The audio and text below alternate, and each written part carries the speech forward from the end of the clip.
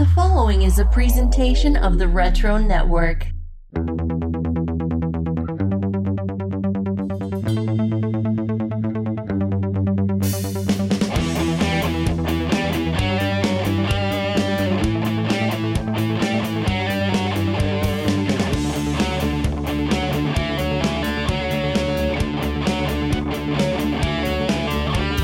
Greetings, geeks, and happy holidays. You know, as much as this time of year is about making memories with friends and family, it's also about one other thing. Toys! Whether it's 2022 or 1992, no kid wanted to find socks or the complete set of Encyclopedia Britannica under the tree. No, they wanted colorful molded plastic, preferably in the shape of their favorite cartoon, movie, or comics characters. Now, Wizard Magazine knew this, and that's why in 1996 they decided to take their normal 2 to 4 pages covering toy news each issue and expand it out to a full magazine called Toy Fair. You read it, you loved it, now let's get into it. Still frustrated that I never received the Toy Biz X-Men Mutant Hall of Fame set in 1993. I'm Adam. And if the Kenner Superpowers Hall of Justice had been in my hands on Christmas morning in 1986, I'd still be crying tears of joy to this day. I'm Michael. You know, this isn't a normal episode of the podcast. Obviously, this is a bonus episode, so we've tried to create like new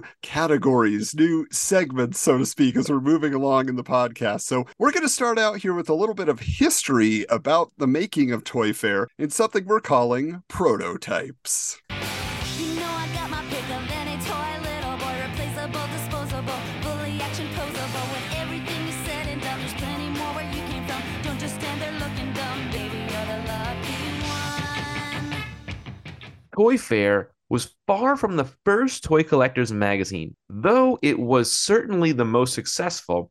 Before this special hit magazine racks in November of 1996, you could find printed coverage of the latest toy releases and retrospectives on older toy lines in various publications. But before this momentous date, where were you getting your toy news and pricing on vintage collectibles? Was it Model and Toy Collector? Never heard of it. Home Arts Action Figure Digest, Action Figure News and Toy Review, or the early internet on the AOLs? So here's the truth, Michael. I bought all of those magazines. Model and Toy Collector, I still have an issue that has the shadow on the front. Home Arts Action Figure Digest, I bought a few issues of that, but usually I bought their big collected editions that they did, these like hardbound. They were price guides, but they were only good for a year, you know, but they were super cool. Action Figure News and Toy Review is one that I always saw on the magazine rack, but I never got it. But I'm curious for you, did you ever try to price out your toys? Like, were you ever trying to figure out like how collectible they were? Years later. So, once eBay really became a thing and I no longer had most of my toys, my mother either gave them away or I chewed their hands and feet off. I looked them up online and I was like weeping, like, oh, the Ecto 1 or like my early He-Man and like my early G.I. Joe figures. And I'm like, if I had only kept them in the packaging, what a rich man I would be today, kind of thing. But never in high school, really. I never even thought to do that. It wasn't even a whim in my brain to think of. Yeah, and I was reading it just like Wizard. The price guide was never anything I was paying attention to. It was 100%. I just wanted the news on the latest toys or to learn about old toys from like the 70s and stuff. I just wanted like the history of it all. You know what's funny? I had a friend like in middle school and such, and I guess his dad had left him all of his like vintage like 12-inch G.I. Joe figures, the really old looking ones, like the Barbie ones, that kind of stuff. And he had them all in the packaging, like on the ceiling of his room. Like, and I'm like, why do you have those up there? Do you want to play with them? No, I'm not allowed to play with them. I'm like, you're not allowed to play with them. I'm like, that dad was onto something. He knew ahead of time. Yeah, I just inherited my brother's old toys when I moved into his room when I was like 7 or 8. And he gave me his old toys. I was like, hey, cool. What is this giant guy with fuzzy hair and a beard? He's got a jumpsuit on. Like, I had no idea. What's interesting, Michael, is that the creators of Toy Fair magazine, the Wizard staffers who decided they were going to put this together, they too were actually big fans of the toys of that era. And just to give some context on the the passion that went into creating this magazine. Editor-in-Chief Pat McCallum explains the origins of the idea in his opening letter, stating, quote, "The few magazines devoted to this hobby didn't impress me all that much. I wanted something that played with the toys as well as reported on them. Something that was entertaining, amusing, and informative. I wanted Toy Fair." So, after selling the idea of a guide to toys special to the publisher of Wizard Press, I love how he doesn't even mention Garib's name, the publisher of Wizard Press, putting to paper all the ideas that were floating around my head as to what would be in such a book, the Toy Fair staff launched itself into 10-hour days, poring over research books, catalogs, and photo guides. All in all, about a year's worth of work crammed into 5 months. The end result? The Toy Fair book that I wanted so long ago was finally in my hands, as it's now in yours. Because aside from writing about the toys, researching the toys, photographing the toys, and breathing the toys, I'm still a toy fan, and that's who we made this book for. So That's cool. When you're opening up an issue of Toy Fair, that is what you should be thinking about. And speaking of the special folks who put this magazine together, because we know you all are hungry for more Toy Fair talk, we've been hearing about it since the beginning of the podcast. When are you going to cover Toy Fair? We are bringing you, in addition to this episode, a behind-the-scenes look at the making of Toy Fair in a special roundtable discussion with former Toy Fair staffers like the founding editor Scott Beatty, design manager Steve Blackwell, copy editor Andrew Carden, and contributing editor Brian Cunningham. Brian had his fingers in everything. Like, he literally was involved in all the things, I feel like. Well, and he was actually like the original toy columnist in Wizard, if you recall. Yes, I do. But as for what we're talking about tonight, the first Toy Fair was a winter special sporting a cover featuring amazing custom X-Men figures by multiple Homemade Heroes award winner Charlie Flatt. These custom dolls were posed to recreate the cover of Uncanny X-Men 126, which had the Mighty Mutants jumping out towards the reader. Inside, there was also a mail-away offer for an exclusive Molten Man action figure, which led to some letters from, let's call them, opinionated fans, which we will discuss later in the episode. As far as letters for this issue, Wizard polled their AOL users in order to gather enough correspondence to fill their fanfare letters page. So let's see what the toy-obsessed fans online were talking about.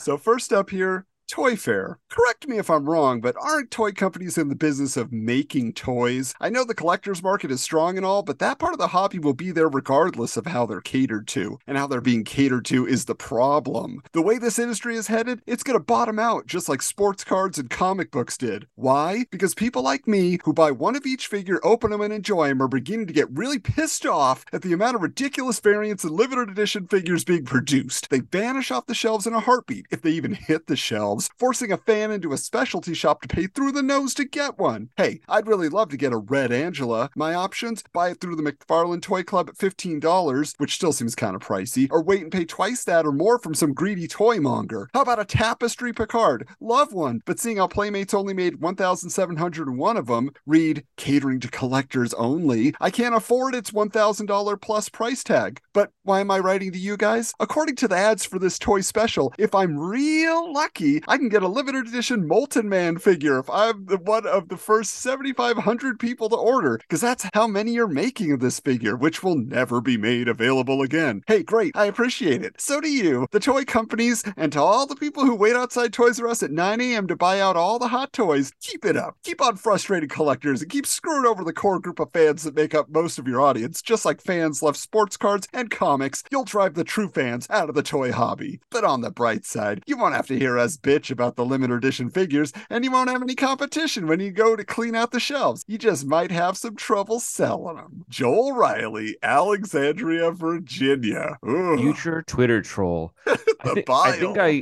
I think I died, got resurrected, and then fell asleep and then was murdered again listening to that lengthy diatribe. Oh, Holy yeah. I mean, it's crazy. And they're like, yep, just another example of the man trying to keep us down. Yeah, we're Oh, with you, God. buddy. You're not crazy. But Exactly. I mean, just imagine that guy now, though, predicting that the toy industry was going to go out of business and looking at how extreme it is in terms of being focused towards the collector now. It's insane. This guy sits in his lonely studio apartment reading like the Wall Street Journal in the dark, shaking his fist and screaming at the world. Damn you, toys. All right, well, let's check out what this next guy has to say. He might have a few other ideas. Alrighty. Hey guys, why is it so hard to find some action figure lines when they're released? When the Shadows of the Empire figures began shipping, I couldn't find them anywhere. The only Star Wars figures I could find were old Chewbacca's and Boba Fett's. It's the same thing with any cool new toy line. Try finding anybody other than Batman from Kenner's Total Justice line or Stealth Wolverine from Toy Biz's Light Up X-Men line. Stealth Wolvie looks constipated, by the way. Do the companies intentionally make the new figures really rare in order to get the interest up? Do they not put the newer toys out until the older toys from that line sell out? There's got to be some reason why certain figures from toy lines and occasionally entire toy lines are so impossible to find. Paul Winthrop, San Diego, California. Okay. Are the toy companies out to get you? No. While the collector's market, that being people who buy one of each figure and who actually know who Bausch is? I don't know what Bausch means. Boosh. Oh, say Boosh is. Okay, sure. It must be a 90s term that I don't remember. Is pretty big. The mass market audience, mostly little kids who just want Luke, Han, and R2D2 and couldn't give a rat's ass about Boosh, is where the real money is. That being the case, the high profile figures, Han and Luke again, are packed more to the case than the lesser known figures like Bausch because the mass market wants Han, and Luke. As far as the entire new line selling out, collectors usually gobble up the first few shipments of hot toys. It's funny they use hot toys. Be patient. After a couple of months of rapid sellouts, new toy lines become easy to find. And lastly, no toy stores will put out new product as soon as they get it in. Yeah, so it's interesting here. And just so you know, Michael, we are going to reveal the mystery of Boosh for you because Star Wars fans are shaking their fist at you right now. I don't care. But later in this episode, you will find out, be like, oh, now I get it. But yeah, I kind of got the context of it as I was reading it. I'm like, who is Boosh? I mean, I've seen all the Star Wars movies multiple times, but I don't remember Boosh at all. So. Well, it's going to be a secret reveal because there's more to the character than you might imagine. But here's the thing, like the same complaints you are hearing that, sets social media ablaze on a regular basis if you're in, collecting circles. It's 100% the same thing that was happening in 1997. Like it's the children of these people. No, they've just gotten older, crankier, and have more disposable income, and yet they can't find what they want to buy. So it is rough.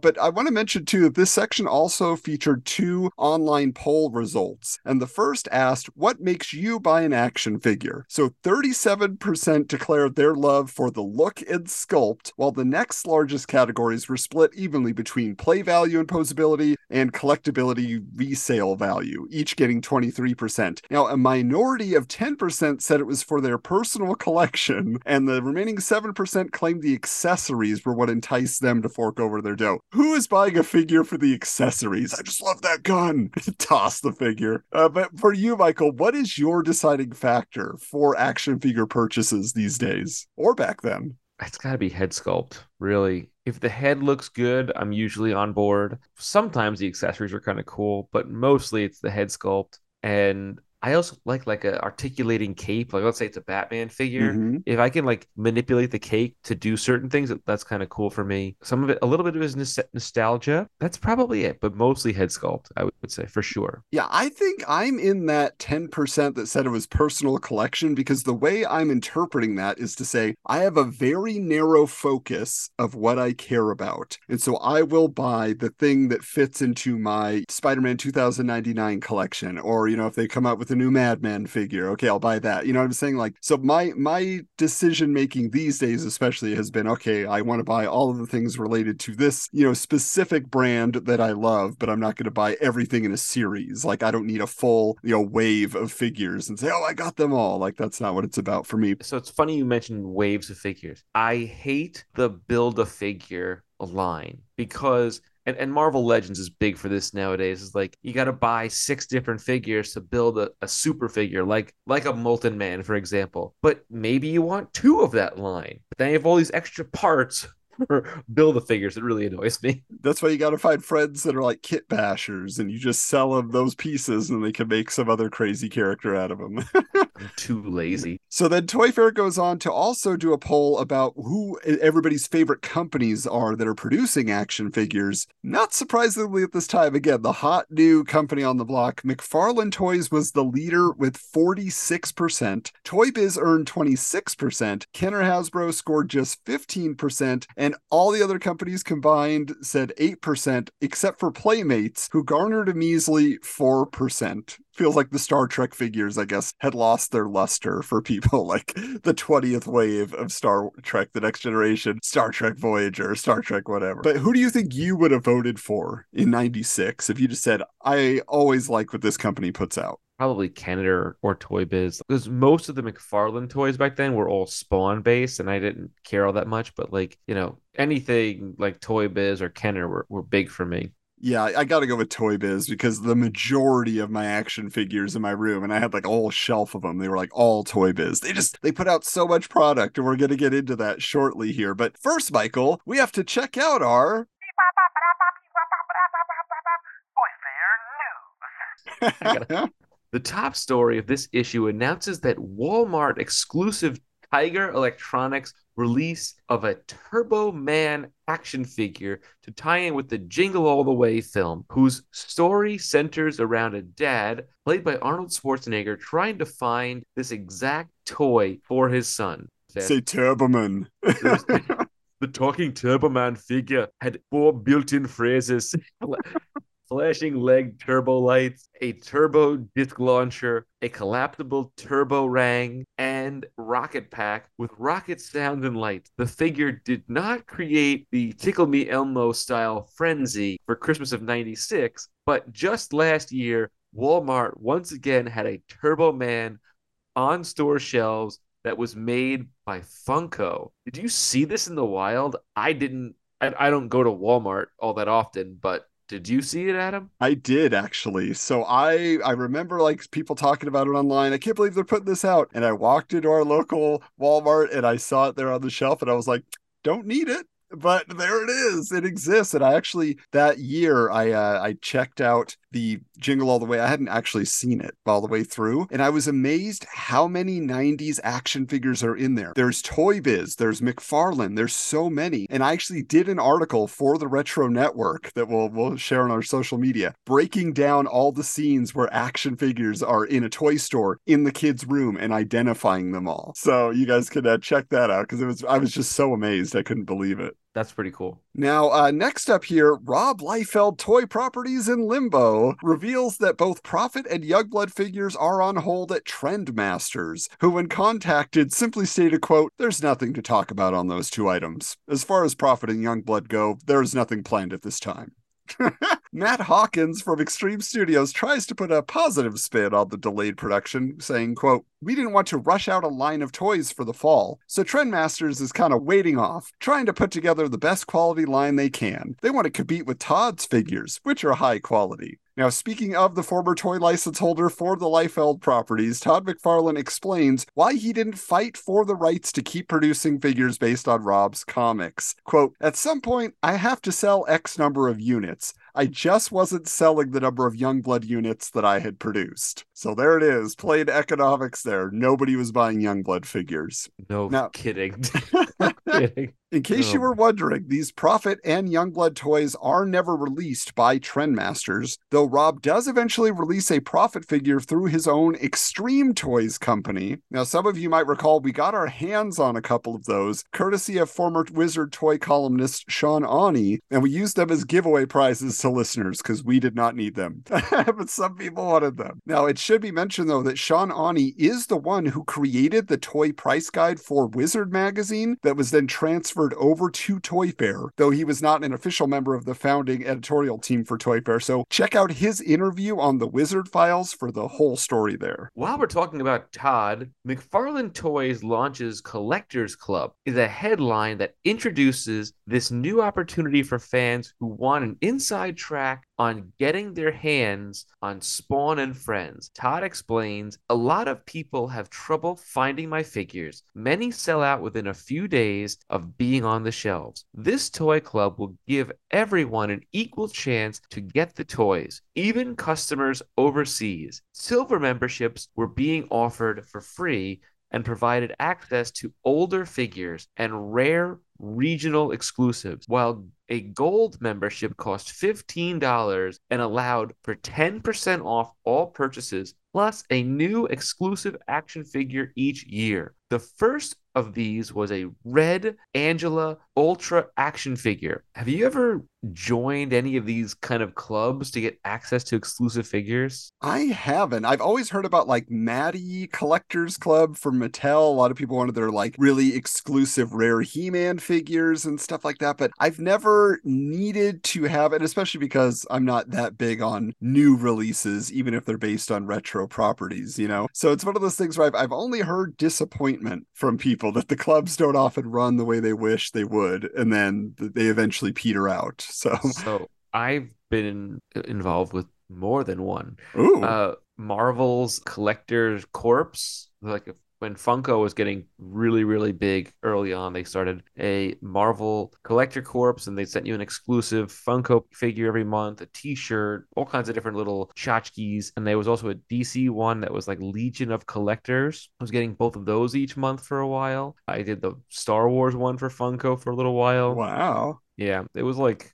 $30 a month per, and I did it for maybe about a year or so, year and a half. I had all these t-shirts that I ended up selling them on eBay and made a decent amount of money on these stupid t-shirts. People wanted the t-shirt. And then through Zenoscope, I am a VIP member, and it was like $100 for life. And I get exclusive access to things and VIP variant covers and stuff like that all the time, and cool stuff. So We should say, if you guys out there want to be part of an exclusive club, join our Patreon. Just saying.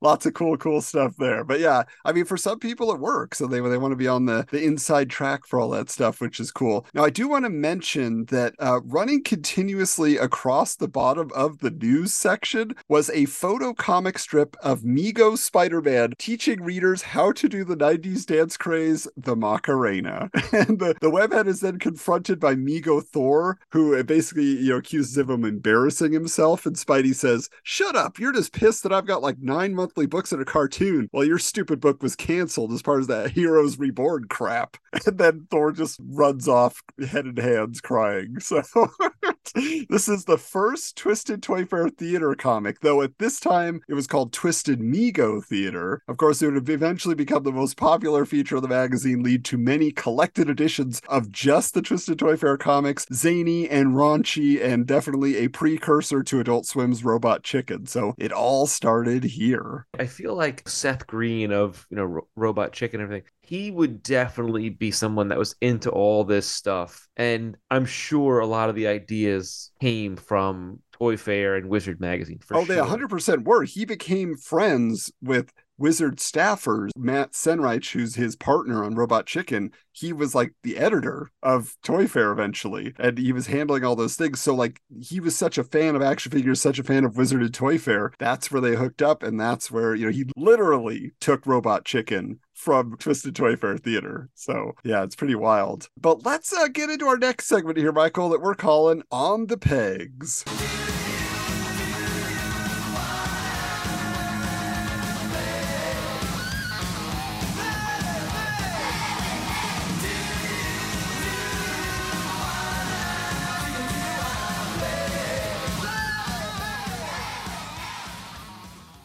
Getting into the main features of this issue, Man of Action is an interview with the mind behind Toy Biz, Avi Arad, who explains how he came to be involved in the company's output. Quote, I got involved in Toy Biz many years ago. A friend of mine owned it, and he said, help me out here. I said, why don't we do the X-Men? I remember Stan Lee and I went on the road to try and sell the television show. We were completely unsuccessful. I decided, the hell with the TV series. Let's do the toys anyway. Of course, that first wave of Uncanny X-Men toys was hugely popular, and the rest is history. I'm just staring at this picture of all these figures in front of him, and I'm just like, this is wild.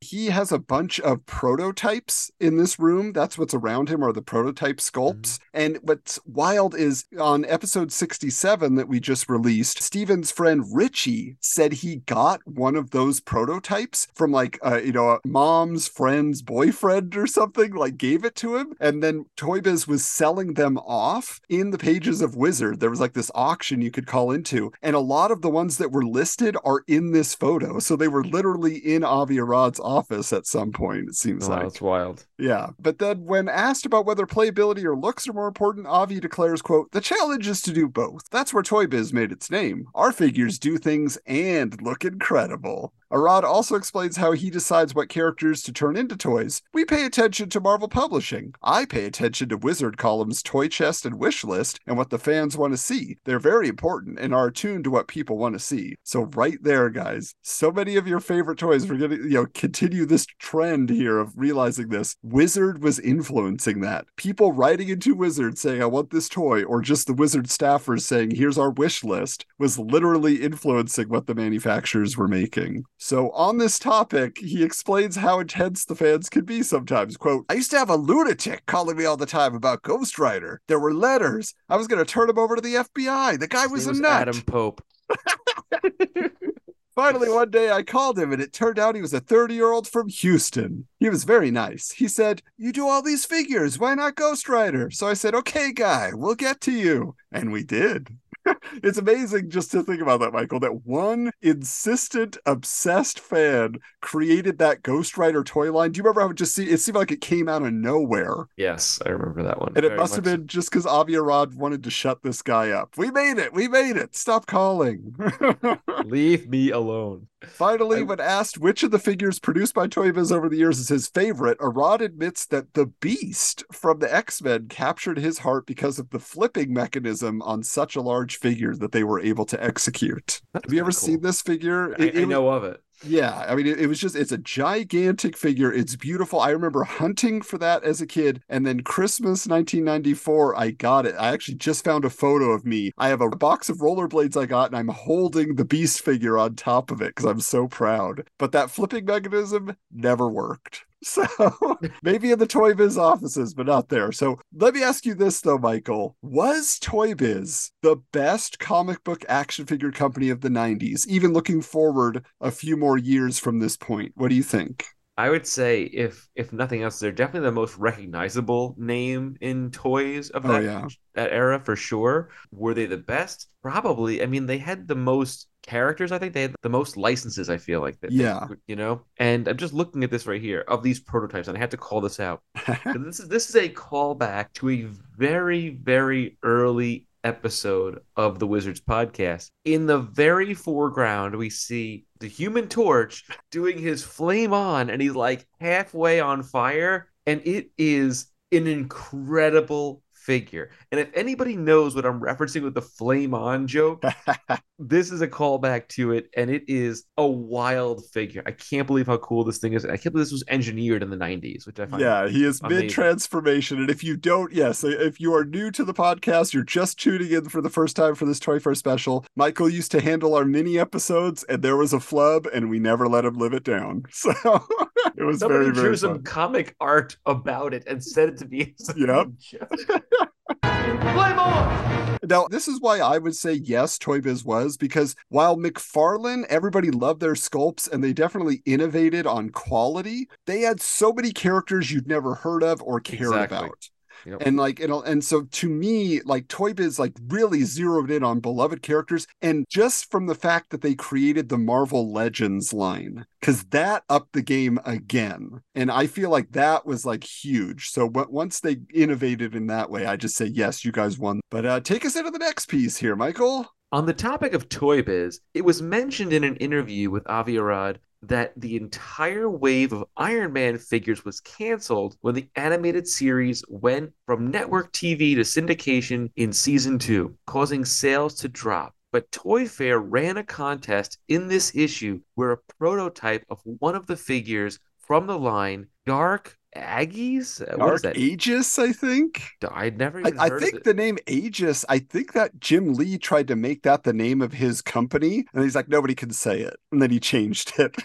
Smart move. Would be awarded to the reader who could correctly identify all the random figure parts of a bizarre mashup creation pictured on the contest page. If you remember the old comic book ads for Combo Man that mash up a bunch of Marvel character costumes, it's similar to that. Can you recognize all the limbs? I would love to say that I can, but I know me and I know I can't. Yeah, you can't do it. I mean, it's tricky stuff here because like they are really obscure. And I will say we are going to reveal it later in the episode because there is a follow-up to this contest. But I will say when I first looked at it, the only thing I recognized was Cyclops' hand. So you see a Cyclops hand from the Cyclops 2 action figure, and then one of the arms, I thought I recognized it. And when I found out what it really was, I was like, oh, I was wrong. I thought I was so clever. I want to have this figure, though. I don't want this prototype of Dark Aegis, whatever that is. I've never heard of that character. I don't care. I want this weirdo mashup figure. I want to know what happened to it. So if anybody out there is a super Toy Biz collector and you know the whereabouts of this figure, man, I mean, we need that for the archives here, Michael. Could it be all Marvel or could it be other franchises as well? I'm pretty sure it's all Marvel just because Toy Biz's output was all Marvel, Right. pretty much. I'm thinking that upper left arm is Colossus. Just And because of the way I that- had a different theory. I thought it was like Sunspot or not Sunspot. Who's Oh, this what- other guy? The what's that- Japanese character. what's that red Sunfire. character? No, like a red something. If you ask me, this leg with the gray stone, Uh-huh. I don't know. I have no idea. I know, that's what I'm saying. Like you would think it'd be so easy, but they picked like obscure characters. Even the head. Who is that head supposed to be? We don't know. So we will find out that though. sidekick of Captain America is Bucky. Not Bucky. Not No, Bucky? not Bucky. No. Oh, Nomad? Yeah, but what's his other name? Jack something. Yeah, Jack something. I don't know. I feel like that's his head. Like I say, we'll figure it out soon enough. But yeah, you look at it, you're just like, I could do this. And you're like, I can't do this.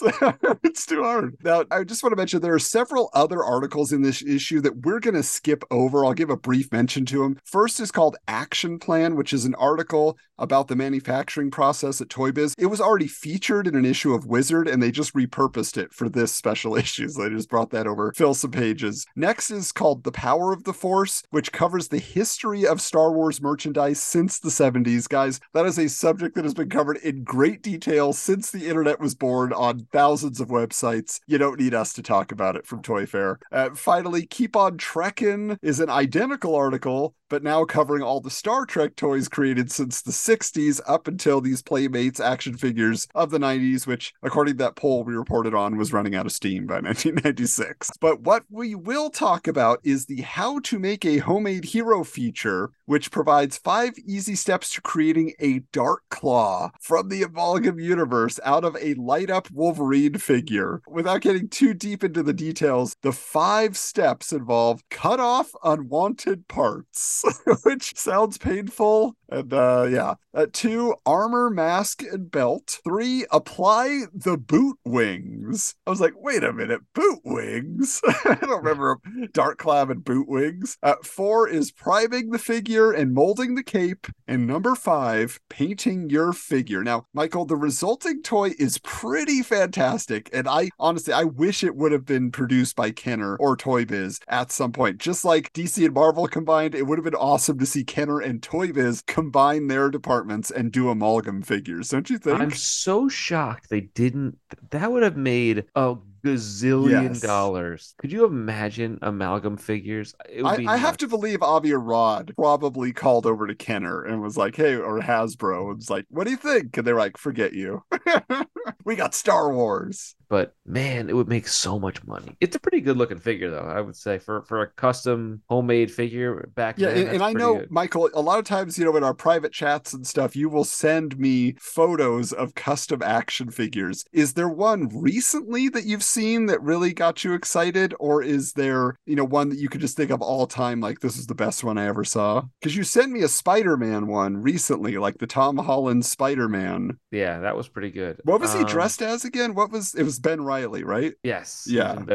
So actually, I was just talking to a guy today on Instagram who does custom 1/6 scale like molds and heads for like Hot Toys and other things. And he did a Christian Bale Batman Begins head sculpt of the cowl that you'd think you were looking at a real picture. It was unreal. I asked him how much it would cost, and it was more than the actual figure.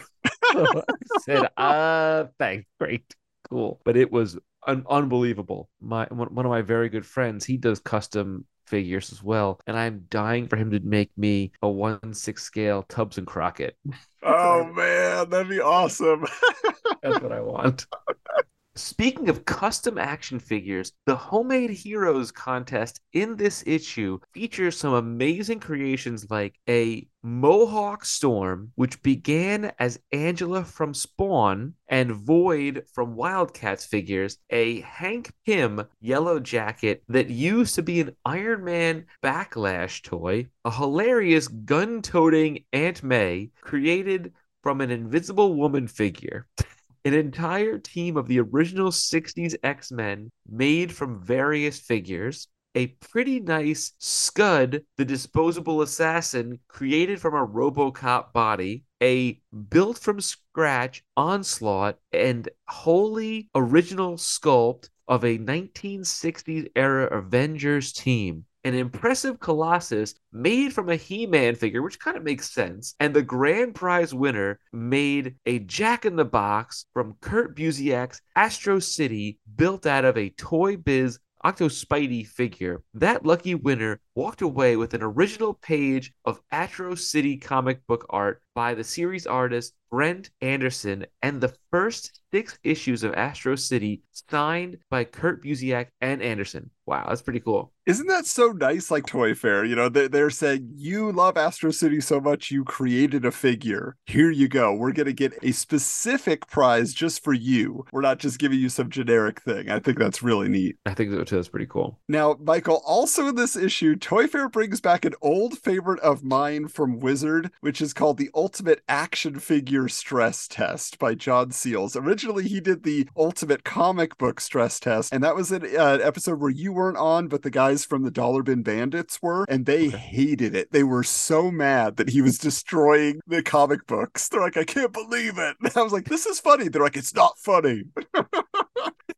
But to me, I love it because it's a ridiculous photo piece where John pits a 70s Mego Spider-Man doll against a 90s Toy Biz Spider-Man figure to see which can withstand the most punishment. So the torture includes being soaked in sausage gravy and chewed up by Seal's dog, Zach the Malamute, who actually becomes a Toy Fair favorite. He continues on in the pages of the magazine. And then with the win going to Mego Spidey as the dog's chew toy of choice. Next, the figures were frozen in a bowl of water and released from their icy prison by a smashing of a hammer.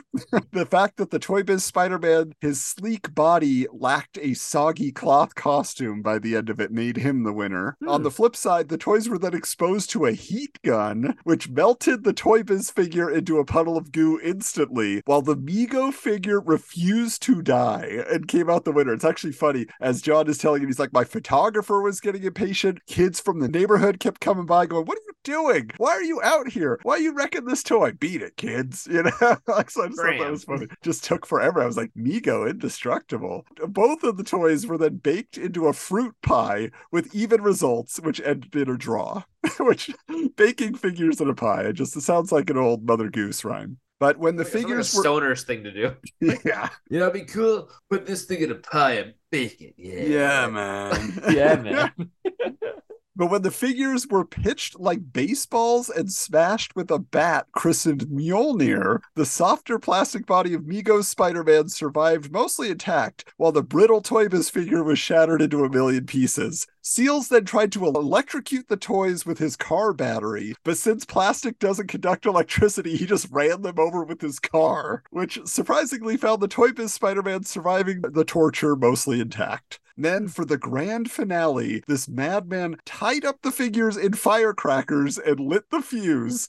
After the fireworks, the legs of Mego Spidey's cloth costume were singed, and so the victory went to Toy Biz Spider-Man, who basically came out unscathed. So there you go, guys. Just, blow up your figures. They'll be fine. It's mental. Yeah, just the ideas that this guy had, I love it. Now, each figure won 3 contests apiece, so ultimately it all came out as a draw. But the funny thing is, I feel like Toy Fair could have saved themselves a lot of trouble if they had just sent the figures to you, Michael, because given your track record, they would have just disintegrated in your hands. They would have been destroyed in no time. I would have found a way. Yeah, don't know about this. In our Action Figure Fury series on YouTube, Michael once brought out all the toys that he had destroyed, including a Lex Luthor figure from Toy Biz that was just literally in pieces. It just fell apart in his hands. Yes. It's amazing. It spontaneously combusted. I was like, what happened to this thing? Oh man, I'm sure there are probably more figures in my parents' basement that I don't even know that have missing limbs and stuff like that. Oh man, I had all the Ghostbusters. The only one that I know is still alive is Egon, but he has no hands and no feet. But if I ever found the Ray Stans, oh my goodness, he is really in bad shape. He was the best chew toy, huh? Yes, he was. He was good. When you wanted to knock a tooth out and get the tooth fairy to come that night. So. Well, so on the flip side of that, Michael, so for whatever reason, my son, he loves his figures so much. He's 4 years old, but he takes care of these things. I guess he's learned from me because he wanted my vintage Ghostbusters figures. So I bought him a set for cheap that were in played with, condition for his birthday. And he loves those things. We play with those every day and he puts them away in the tote. He just makes sure, that they're in good condition. So I don't know. This generation, they get the collector's gene in them. They might, yeah, very well. Yeah, I try to tell my daughters all the time, don't put Barbie's hand in your mouth. Don't chew it. You'll regret it later, I promise. The next up, though, much like Wizard had their top 10 hottest comics, this special issue introduces Toy Fair's first ever top 10 hottest action figures. And here is the list.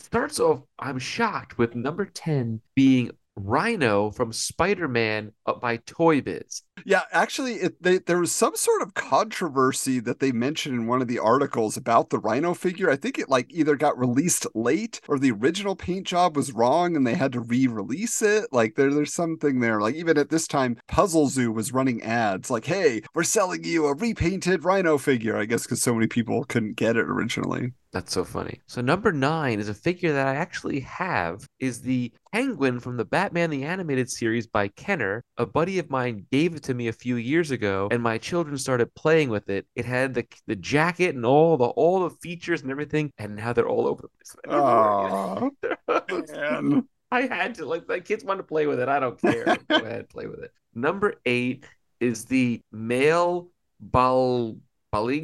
Malbolgia by McFarlane Toys. I don't know what that figure is, so it is the giant figure of the representation of the devil in Spawn Comics. Oh, okay. Number 7 is the Cygor figure, another McFarlane Toys action figure. Okay, cool. Number 6 is the Lando Calrissian from Star Wars Power of the Force by Kenner. Pretty cool. Number 5 is the Max by McFarlane Toys. Number 4 is a 12-inch Ben Obi-Wan Kenobi by Kenner. Now, Michael, the thing about this on the list, though, because, Toy Fair love to just get silly, is the Obi-Wan Kenobi is actually flashing the reader, and there is a censored bar going across his crotch. I was trying to glaze over that one for Number 3 is the Han Solo in Carbonite by Kenner. Okay, sure, cool. Can't really Are you play ready with it. for this, Michael? Here we go. Number 2 is Leia in Bausch disguise. Boosh! Boosh! Boosh, The mighty whatever. Boosh! No, but do you remember in Return of the Jedi when she goes to rescue Han Solo, she's in that like helmet and then eventually she takes it off? Oh yeah, That was is the cool. costume. Oh, That is the okay. Boosh they were mentioning at the top. And funny enough, number 1 is also Princess Leia from Star Wars Power of the Force by Kenner. It should be mentioned that despite their top tier status, both Leia figures are mocked for their terrible head sculpts, which I don't know why they were picked atop. They are the ugliest of all the figures by far. Yeah, like I don't understand what makes them so desirable, but they look bad. Like it's Maybe really they're strange. just rarities. Maybe they're just rare. I don't know. Could be, but yeah, they refer to Leia as having a monkey face, which is unfortunate. Yeah, it's a bad head sculpt. Both of them are. And they're kind of the same, just with different hairstyles. Yeah, it's actually funny. They interview Mark Hamill in that Star Wars section, that we skipped over. And he mentions about his figure. He's like, I've been working out. Like, he's pretty amazed because he says, like, I don't think they ever really tried to get my likeness in any of the toys. They were just generic. But I love how he says here, Hamill laughs at the question of what has been the wildest Star Wars toy with Luke's image on it. Well, there's the sweat socks, which let little kids walk all over me. And then there's the underoos where you can sit on my face. So, yeah, Mark Hamill's had his face on a lot of things, I guess. Apparently. But that does it for that original winter special.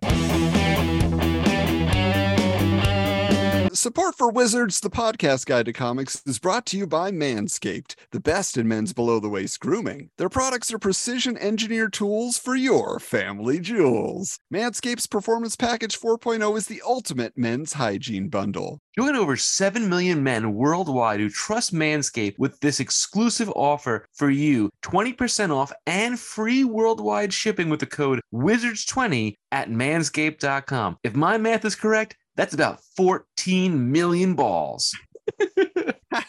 And speaking of balls, Michael, we're so excited to have Manscaped as a sponsor. And I will tell you, not only me, but my wife. As soon as I mentioned that Manscaped was coming on board as a sponsor, she got very interested in my balls. I'm just telling you, we've been having conversations. She is so excited about where my personal grooming has gone. All the time we've been married, she's like, I can't believe you're so hairy. Well, dear, I'm trim and looking good just for you. But honestly, it has really improved her interest in this guy. That's 100% true, by the way. As soon as I said Manscaped, she's like, what is it? I said, it's for your balls. She's like, really? You're going to trim your balls? I'm like, yes. My wife is like, what are you going to shave it into? Like a deep V or like, I don't know, bat symbol maybe? Who knows? Michael, let me ask you this. How has Manscaped helped your confidence? Actually, it's really invigorated me like for personal grooming. And I'm a little bit of, I don't know, preppy nerd. And, I like to feel clean. When I got this product and I started using it, I feel great. I really feel like a different person. Like you feel cleaner, you feel more invigorated. I really like it. Well, here's the thing, geeks. Manscaped sent us each the Performance Package 4.0, and it truly is a game changer, like Michael's telling us, because inside this package, you'll find their Lawnmower 4.0 trimmer, Weed Whacker Era nose hair trimmer, Crop Preserver ball deodorant, Crop Reviver toner, Performance boxer briefs, and a travel bag to hold your goodies. So the Lawnmower 4.0 is the future of grooming, and dare I say, the greatest ball trimmer ever? You're not kidding. Their 4th generation trimmer features a cutting-edge ceramic blade to reduce grooming accidents thanks to their advanced skin-safe technology. The Lawnmower 4.0 is waterproof and also has a 4,000 Kelvin LED spotlight you need for a more precise shave. And because this trimmer is waterproof, you can say goodbye to that mess on the bathroom floor. Now, the Lawnmower 4.0 is great, but here's the thing. You want to take your grooming game to the next level? The Performance Package 4.0 also includes the Weed Whacker nose and ear hair trimmer. And here is the thing, Michael. I have not been kind to myself when it comes to trimming those nose hairs because I'm not trimming, I'm yanking. Yeesh. And man, it is, I'm tearing up. Montana torture right there. So the good news now is with the Weed Whacker, I can use it and it's a smooth experience. It's over and done with. I don't have to dread cleaning out those nose hairs and the ear hairs too, because yep, as I'm getting older, they're growing out there too. So the Weed Whacker is also waterproof and provides proprietary skin safe technology, which helps reduce nicks, snags, and tugs in those delicate nose holds, even those self-imposed tugs. Ugh. That sounds like a personal problem there. Their Crop Preserver Ball Deodorant and Crop Reviver Ball Toner will change the way you approach your hygiene routine. Trust me when I tell you, fellas, from somebody who works in New York City and walks like 6 or 7 miles a day, by the end of the day, I need that ball deodorant because it can be rough. Your balls will thank you. Trust me, from someone who's used it, it is fantastic. Manscaped even threw in 2 free gifts with their Performance Package 4.0. Manscaped's boxers and their Shed travel bag. Bring your comfort and boxers to another level. It's time to take care of yourself, so go to manscaped.com and get 20% off and free worldwide shipping with the code WIZARDS20. Get 20% off and free shipping with the code WIZARDS20 at manscaped.com. That is 20% off with free shipping at manscaped.com. And use code WIZARDS20. Unlock your confidence and always use the right tools for the job with Manscaped. Now back to the show.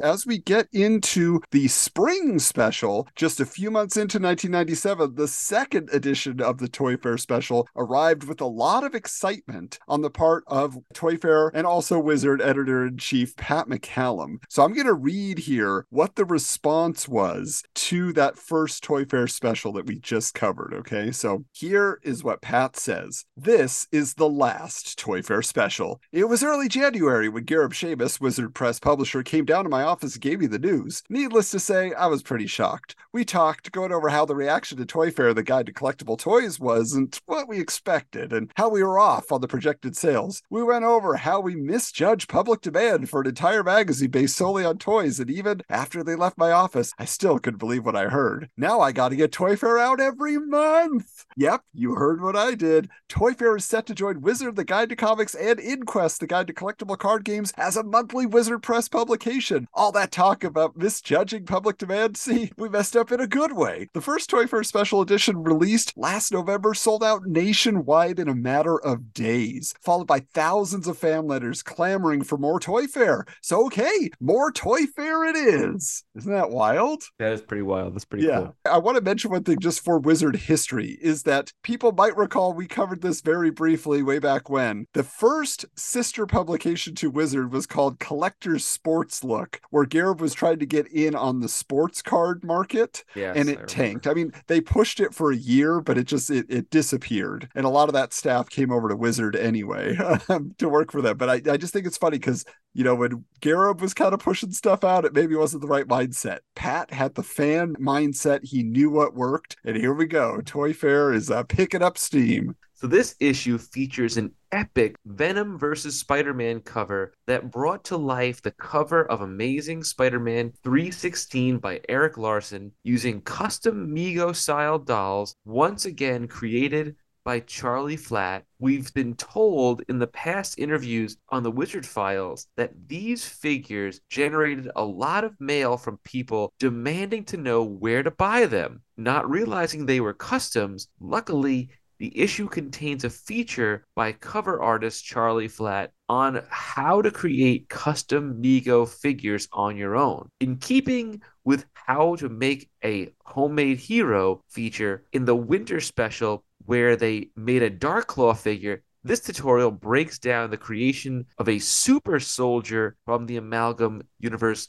Truth be told, though, if you didn't have years of sculpting training to be able to make custom heads and muscular torsos, the average reader wasn't going to get the same results. Luckily, I have a friend who is an amazing sculptor that made me a custom Adam West Batman statue, as well as Indiana Jones, the Hulk, Batman 89, Danny DeVito Penguin, wow, Jack Nicholson Joker, what? And I think it's a Killing Joke Joker as well that he made me another one as well, or The Man Who Laughs, one of those issues, one of those covers. Yeah, I have all of them. And they are absolute works of art. I've shared during the episodes of our Action Figure Fury on our YouTube channel, so go back and check those out. And once I get all of them out of storage and in my new display cases, I'll share some pictures on our social as well. Yeah, that'd be awesome. People got to see them. Yeah, because they are very impressive. And even I haven't seen all of them. My house. They'll rob my house now. So now the thing is here, as we get into the letters section,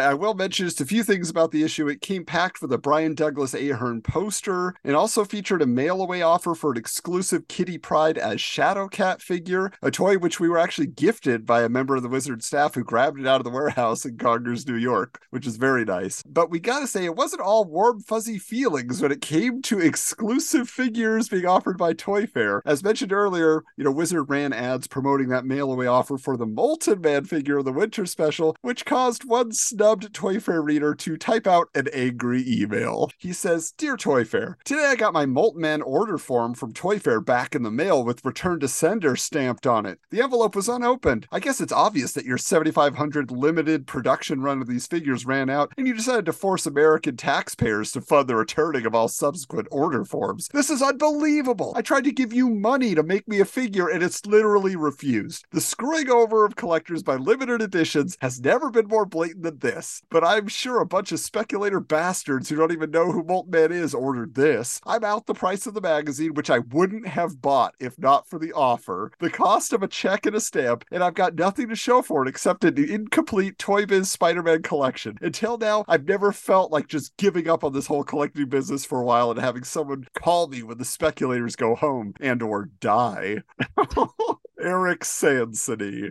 And he's sending it to us from a college email. So a college boy is a little upset. And Toy Fair says, yes, 7,500 Molten Men action figures sold out. No, American taxpayers did not foot the bill. We paid a boatload of return postage on these suckers. The manufacture of action figures, a bit unfortunately, goes like this. You have to broadcast a number to a plant before they can even start to crank out action figures. They need to know how much material they'll need, how much the cost will be based on those materials, and most importantly, they need a quantity to put the job on their schedule. The manufacturing and shipping process then takes 6 months. We had to place the order for Molten Man in August of 96. Toy Fair came out in November of 96. We had no track record, having never published Toy Fair and having never done a toy offer before. So we took our best guess and decided 7,500 would be a safe number in case it bombed and would probably be enough to satisfy the demand if it was a hit. We guessed wrong. And we've learned from that. There will be more Kitty Pryde figures available than Molten Man, and although it's impossible to tell from the outside of an envelope who's a speculator bastard and who isn't, we hope all of these figures wind up in the hands of fans. By the way, Eric, we're very confident that there's at least $3.99 worth of joy, or $5.49 Canadian, in every issue of Toy Fair, figure offer or no. So if the offer is the only reason you bought the mag, send us your address. We'll send you a refund. Zing! Wow. Killing him with kindness. Seriously. Man. So the next one starts off Toy Fair people. I loved the offer for the Molten Man figure. I also have a few thoughts about it. One, why did you choose Molten Man instead of a character more deserving to be made into a figure like Daredevil or Captain America? Two, I think you guys should continue to have offers like this each month. Three, make the price for each offer $5 from Big Mac. No location, just Big Mac. I have a theory that is Macaulay Culkin. He just didn't want to out himself. I don't know about that. we could dream.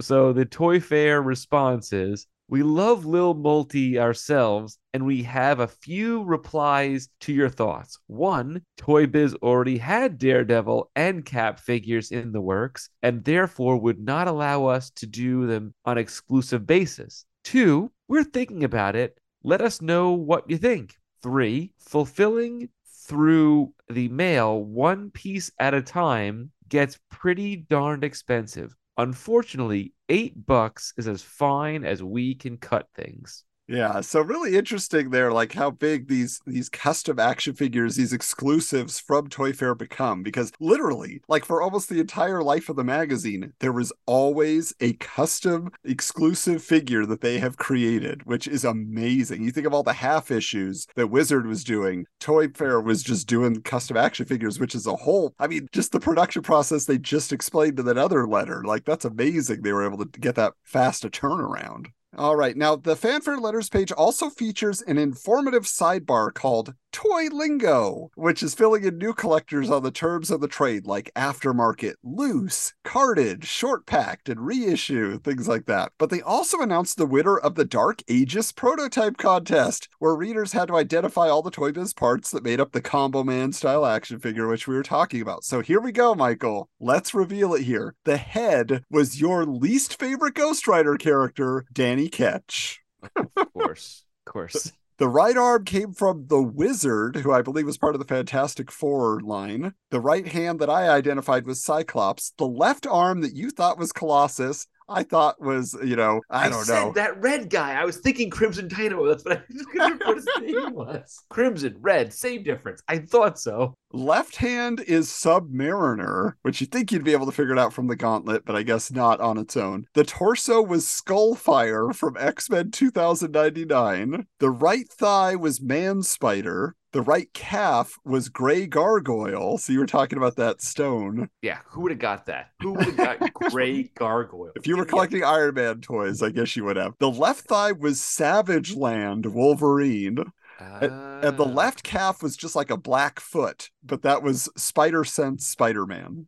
Okay. But cool. That's pretty obscure stuff. So the guy who won that definitely earned it. But another reader, they announced, won a custom Bullseye Mego figure created by Charlie Flatt after they identified all the hidden toys in this Toy Fair scavenger hunt contest. This was not mentioned anywhere in the first issue. Maybe I'm missing a page. Maybe there was like a pack-in little, sometimes they would put in these like postcard size things or little like subscription, tickets. Maybe that's what it was, but there was no mention of a mystery contest in there. So if someone is like a super Toy Fair fan, we want to hear about it on social media. Find us.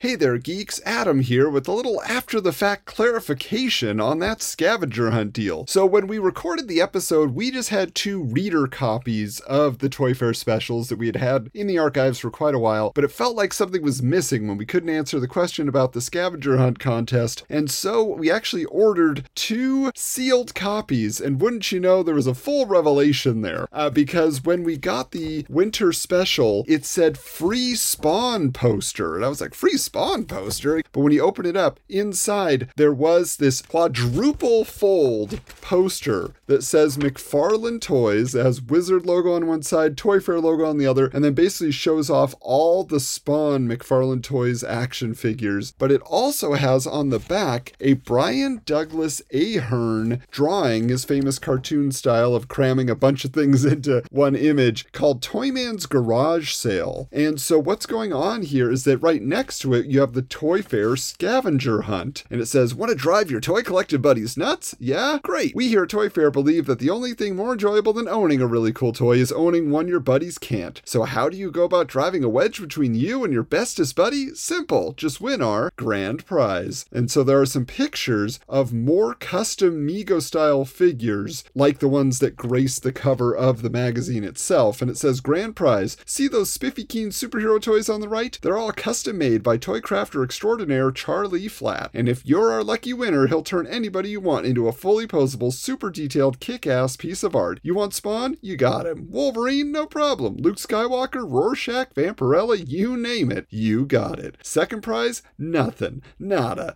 Zippo. Go play with Malibu Barbie. So, how do you win? Easy. And I'll just paraphrase here. What they're saying is they give you a list of 57 toys. Some are action figures, some are vehicles that were drawn into this garage sale setting. And so what you have to do is identify them. They say you can like photocopy it and circle them. Whoever gets the most, or if there is a tie, they'll draw from all the people that got the same amount that got the most. But that is the deal. You will get a custom Mego figure. And of course, as it said there, there. The winner won a bullseye. That is what he selected as the character that he really wanted. So I had to provide that because I was very excited to know that there was a whole extra little goodie in there that we were missing, and now we have it. Just to clarify something about the poster and contest that were included in the spring special for Toy Fair. Again, we got this sealed copy, and wouldn't you know it, inside was another Brian Douglas Ahern poster, and this time it was kind of a Star Wars cantina setting filled with all sorts of sci-fi characters from various properties. And on the back of it, you have the Crush the Rebellion, win the Kenner Star Wars Imperial Fleet. Want to kill a bunch of rebels and subjugate the galaxy? Yeah? Alright, just fulfill your part of the bargain and you can walk off with the mother of all Star Wars prizes, the entire Imperial Fleet. Okay. They're just toys, and you'd probably get your ass kicked if you tried taking over anything with them, but they're still the coolest friggin' ships ever made. The loot. You heard us the first time. You win the entire Imperial Fleet. That includes a TIE Fighter, Darth Vader's TIE Fighter, the AT-ST, the AT-AT, Cruise Missile Trooper, Speeder Bike, a Swoop, and even Boba Fett Slave One. Need pilots, you say? Heck, we'll give you pilots and then some. You also win a dozen Stormtroopers, including some Sand Troopers, and one of each Darth Vader, a TIE Fighter pilot, Imperial Gunner, AT-ST driver, Crowd Control Stormtrooper, Imperial Probe Droid, the Emperor fella, and even though you don't need their kind of scum, Bosk, Greedo, IG-88, and Boba Fett. So once again, they have a huge list of 68 characters that are mixed into this wonderful drawing by Brian Douglas Ahern, and if you get the most, or you are selected from all the other people who get the most, then you win that whole Imperial fleet of Kenner Star Wars figures and vehicles. Now, I just want to point out here some of the characters that really jumped out at me because they're not like your standard sci-fi fare, because you have Crow and Tom Servo from Mystery Science Theater 2000, you have Deckard from Blade Runner, you have Green Lantern Tomar 2, because essentially Green Lantern comics are sci-fi, they're space cops.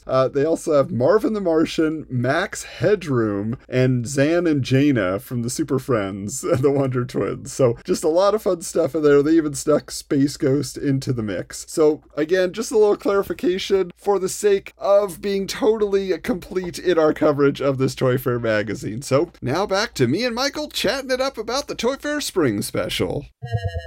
But next up, we've got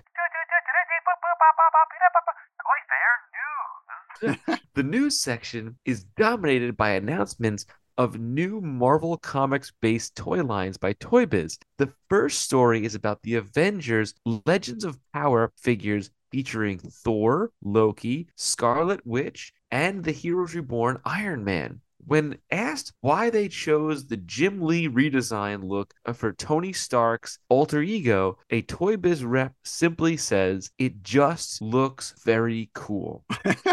Okay, sure. Also announced is a Silver Surfer toy line based on the upcoming animated series, which features Silver Surfer, Nova, a Megan alien, and the first ever Beta Ray Bill figure. Wow, I've seen this Beta Ray Bill figure. It's pretty cool. Also, planned is a 10-inch Silver Surfer with Infinity Gauntlet. Isn't that wild? I wonder if that one actually got produced. Like, I just can't imagine seeing that, in toy stores. Like, Silver Surfer with Infinity Gauntlet. I mean, I know it was hugely popular, but it was hugely popular like 6 years before, Yeah, for sure. Finally, Toy Biz is also releasing a series of Mego-sized dolls with cloth costumes called Marvel Famous Covers, which will recreate classic cover art with characters like Spider-Man, Wolverine, Storm, Doctor Doom, Green Goblin, and a special mail-away exclusive Aunt May doll. Because who doesn't want an Aunt May doll? And it is hideous. If you have seen this thing, it is no good. But I will say that I didn't buy a lot of these. I have bought like 3 or 4 of the Mego-sized dolls over the years. Like, I actually have a Dark Phoenix one in my closet, but the one I'm most proud of, it is a recreation of these 2 issues where Black Costume Spider-Man and Julia Carpenter teamed up, which I had in my long box, and then I said, they produce dolls of this? And so it is so cool. Like, it's this gatefold double door opening thing that reveals them in the package. It's all like golden inlays that they're sitting in. Like, it is a beautiful production. So I was really impressed by this series. That's cool. I own no Mego figures. I've never never bought one. I've never had an interest to buy one ever. No Migos in this house. You didn't even Sorry, have one folks. as a kid? Like, I had Mego Spider-Man, I had Mego Nope. Eric Estrada and Hulk. Of course you did. They had many adventures together. I But believe it. speaking of many adventures that probably only happened in my house, jumping off the Toy Biz News train just for a moment here, because we can't escape it. Kiss trades vinyl for plastic, reveals that Todd McFarlane has created action figures of the rock group Kiss to coincide with their reunion tour. Says Todd, quote, "The audience at Kiss concerts, whether they know it or not, are in the same demographic as Spawn toy fans. I think Gene Simmons was aware that we could do the line better than anyone. Gene controls Kiss like I control Spawn. There are a lot of similarities between us that make us understand each other, so we're a perfect fit." Now, Michael, I've mentioned this before, my one and only San Diego Comic-Con. The only thing I walked away with from that experience were these McFarlane Kiss figures. I adored them. I love them. I mean, they had missile launching guitars and drum kits and all this stuff. But honestly, I had just become a fan of the band, and all I wanted was the band in toy form. So I built this huge stage. I painted it. It was all cardboard. It had levels to it. I suspended Gene Simmons from the ceiling with fishing line. I had them all in concert style poses. Like, it was my favorite thing. I still have them to this day. Did you ever see the Kiss figures when you were out and about? Oh yeah, I've seen them at Fourth World. I've seen them at a Muck Time. I've seen them all over the place. Yeah, I've seen Kiss figures many times. Yeah,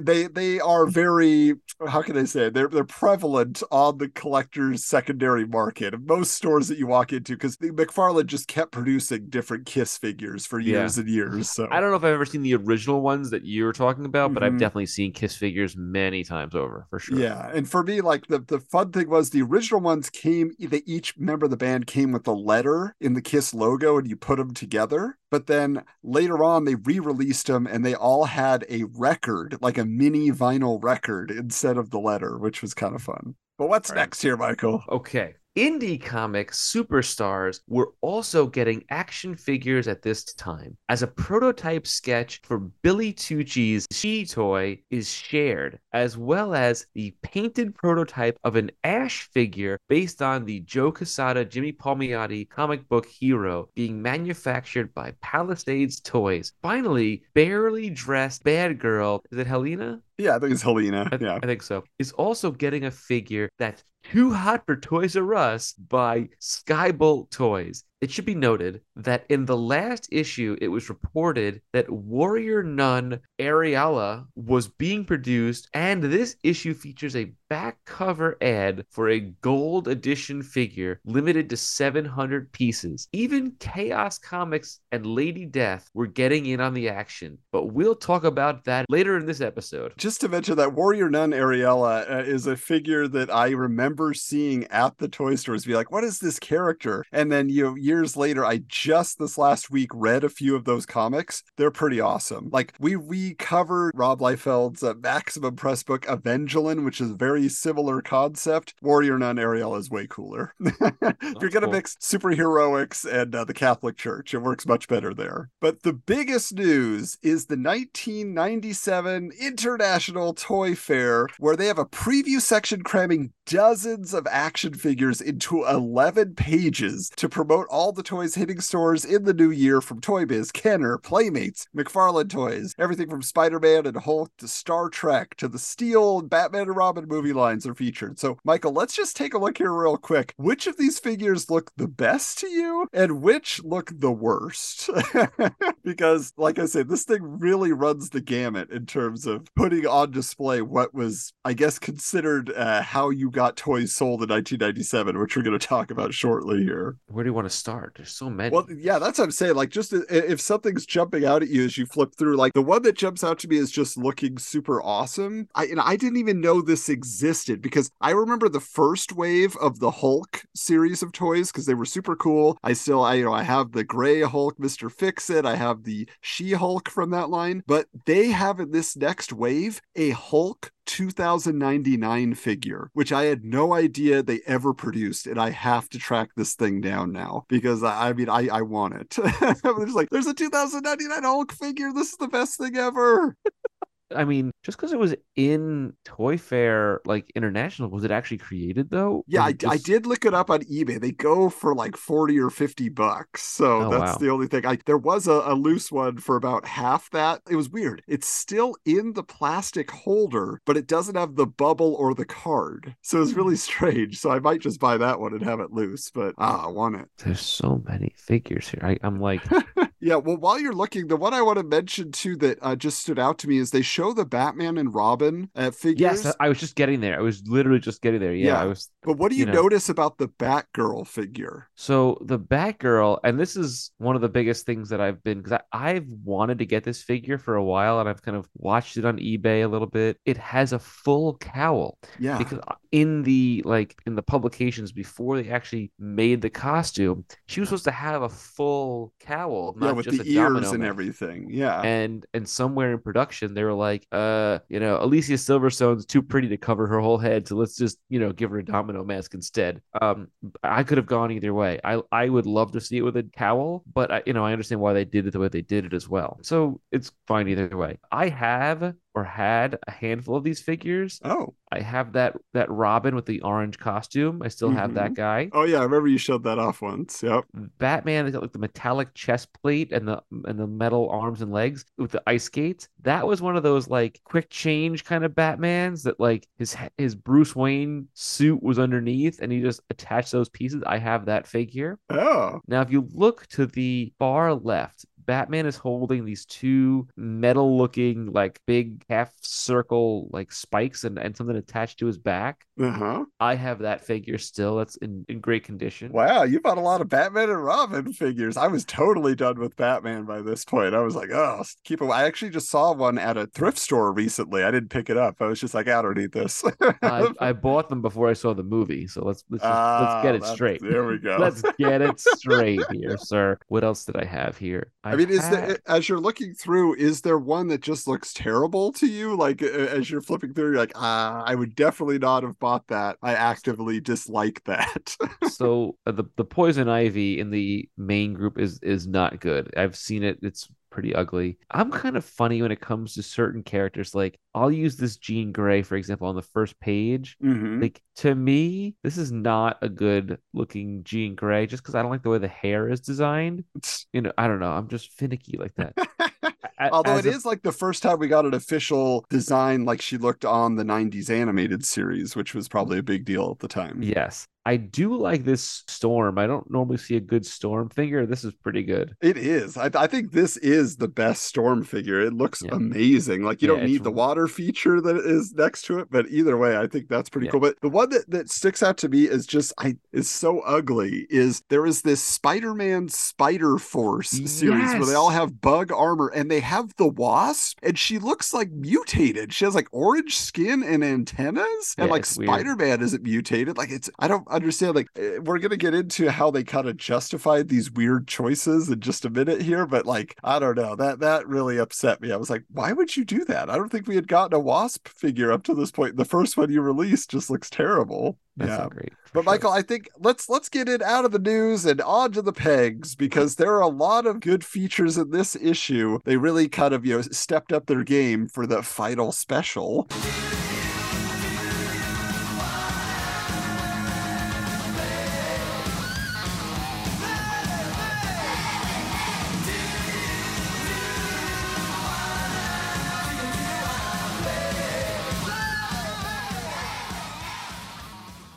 The first one here, Singular Sensation, is an interview with the Toy Biz higher-ups about how their team works to keep the Spider-Man line marketable after having created more than 100 figures over a 3-year period. So if you just want to know how prolific Toy Biz is, that's just the Spider-Man line. That doesn't include X-Men and everything else. They refer to the X-Men, though, as a bottomless pit of new characters. There's just so many designs, and mention the fact that Kenner has produced 100 different styles of Batman, like you were just describing, Michael, all these different armors and everything. But the difference between the characters, says junior product manager Carlos Lopez, is that, quote, Spider-Man isn't a millionaire like Batman who creates different suits or little gadgets for himself. So they go on to explain how they justify the non-comics based costumes and accessories. And it's revealed that Toy Biz actually would give explanations on the back of the card, stating that Spidey got help from Reed Richards or Tony Stark, justifying Peter Parker's ability to add such expensive tech to his arsenal. And what's interesting about that is this is a job that former X-Men assistant editor and guest on our podcast, Jason Liebig, he said that was his gig for a while when he was on. He would have to write these little stories that fit in a paragraph to explain the toy lines at Toy Biz. I'm curious, did you ever even notice that, Michael? Like, did you ever flip over the back of a box and say, oh, they're telling me why Spider-Man has this crazy armor on? Yes, I've read those things in the back, mostly for the Batman figures. Like, why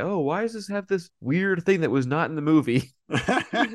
Now, as to why there are so many Spider-Man variations in each wave and so few new favorite characters from the comics, Lopez explains, quote, there might be a real cool villain, like Carry-On, for example. The collector's market would eat it up, but once the collectors are done buying all the Carry-Ons they can, there's still going to be a lot of Carry-Ons remaining. Stop saying Carry-On. I'm tired of it. I do like the Spider-Force web card, though. I've seen that thing. I've seen that at thrift stores, too. That's another one where I'm just like, kids loved that, I guess. But he mentions that you could do Spidey in large quantities because kids know Spidey. So I want to ask you, though, on the flip side of that, Michael, could you recall a particular figure that was a peg warmer, but you could see it was definitely meant to appease the collector's market? Like somebody sent a lot of emails that are like, fine, we'll do this character. Oh, yeah. Like, you see like a Mr. Sinister or like an Archangel or something like that. You're like, who cares?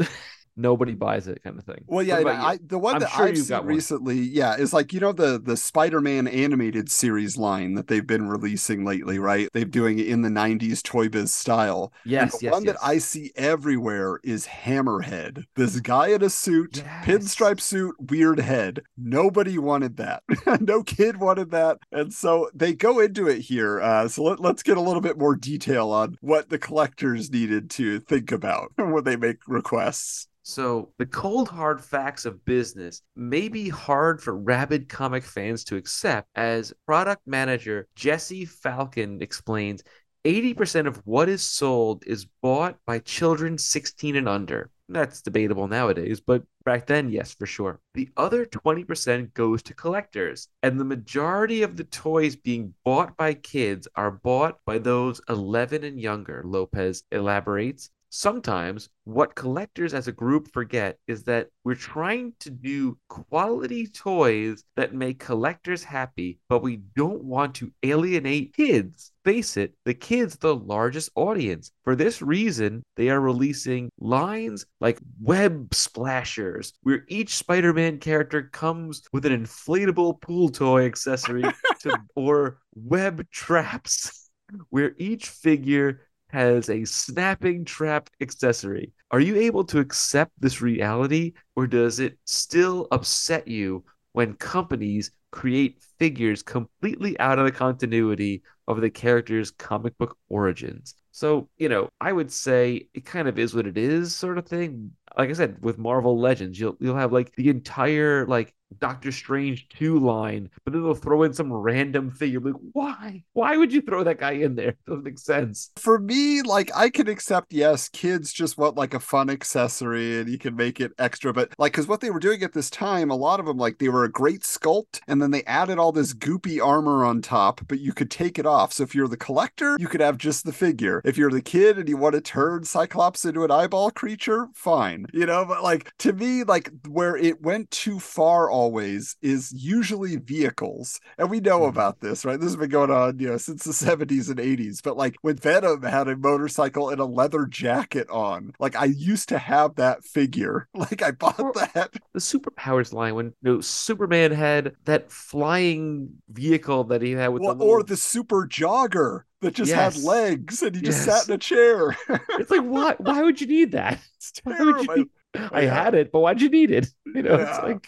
So it's one of those things where I guess, in our old age, maybe we having kids now, we're like, okay, you want it to be interesting for the kids. They're never going to read the comics, so they wouldn't appreciate it. So yeah, but I don't know. It's still the geek in me gets a little miffed sometimes when I see that.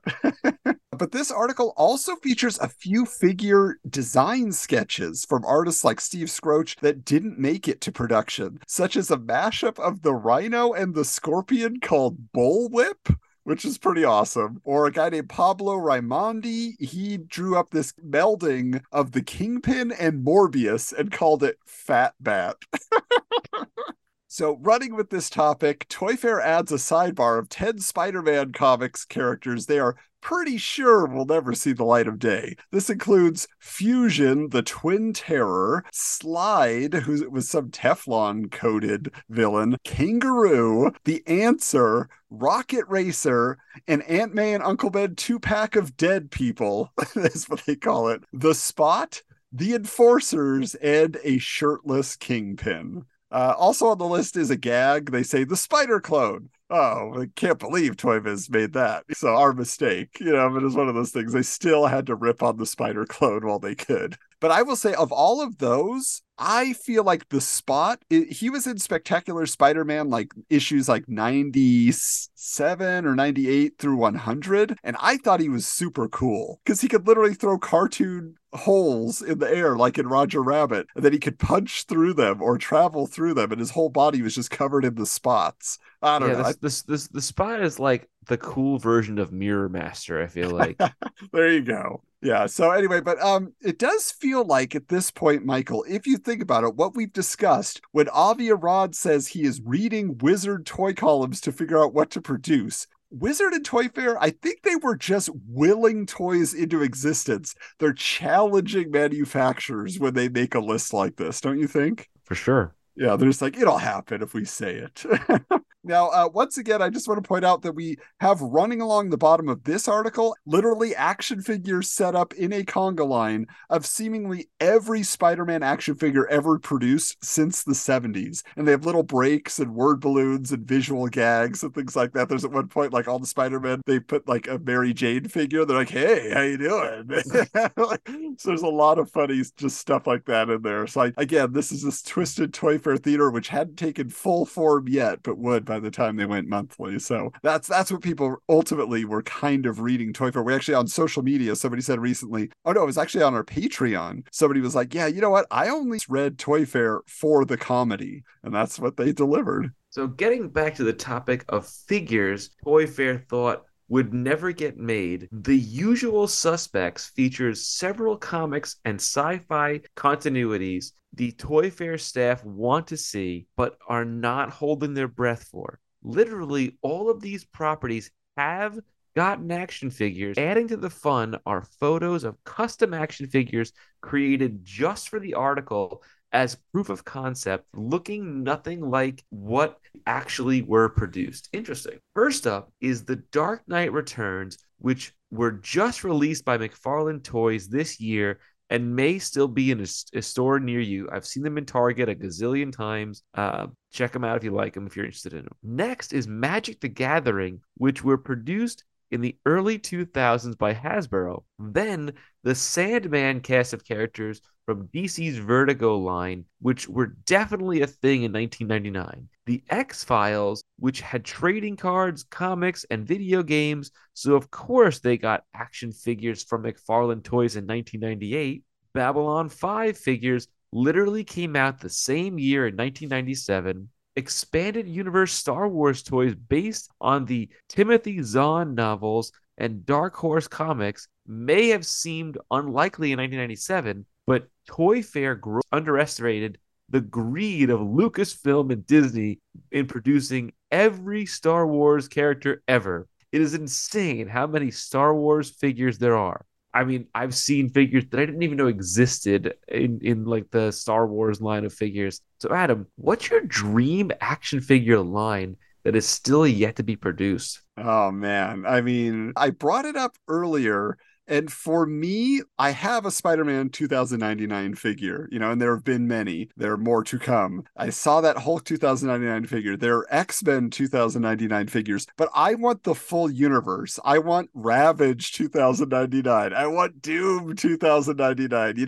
I want all of them. So I'm just hoping that the Across the Spider-Verse parts 1 and 2 somehow ignite that ultra interest in the 2099 line, and we get all the 90s characters from that universe. That would just make me so happy. That's interesting. It's a deep cut, deep pull. Yep. What would be a line that I would love to see? So they're kind of doing it now with there's some of the deceased characters from DC's current story, Deceased, but they're also doing a DC versus vampires storyline in DC. And I would love to see those figures, like all of the characters made into vampires, like a la the Batman vampire from Elseworld stories, but doing all of them. Might be being sold at Hot Topic as an exclusive. But I mean, honestly, anything that DC puts out now, I feel like it is guaranteed it will be turned into an action figure by McFarlane. It's just a matter of time. Give them 2 years and they will be out, or less. If it's a Batman figure, it's coming out for sure. At the very least. Speaking of Star Wars, Revenge of the Jedi is a preview of all the new Star Wars figures that are being produced by Kenner in 1997. Did you know that Return of the Jedi was supposed to be called Revenge of the Jedi at first? I did know that. Yes, that's one of those famous things. Yeah. Promises of a first-time release of characters like Grand Moff Tarkin and Slave Outfit Leia have the Toy Fair staffers the most excited, but fan favorite Wedge Antilles is also mentioned as being on the way. Of course, Toy Fair can help but make their desires known for figures that have not shown up on Kenner's in-production list. But once again, all of these figures were eventually produced. So, do you have any particular Star Wars toy you would love to see made that hasn't been made that you know of? Yeah, so I have a deep cut. I mean, it is expansive how many figures they've created. Even, this whole expanded universe that they have disowned, right? They still make the figures up. For me, it is my entry into Star Wars, and that was the Ewoks, the Battle for Endor movie. They have not made a Wilford Brimley figure. They have not made a Teak figure. I just love all the characters in that. So if they could release like a 5-figure collector's set, I would be so happy. You mentioned that movie because I dated a girl in college who was obsessed with that movie. And a few years ago, maybe like 2 years ago, they came out with like a t-shirt for that movie, and I sent it to her husband. I'm like, you must buy this for her.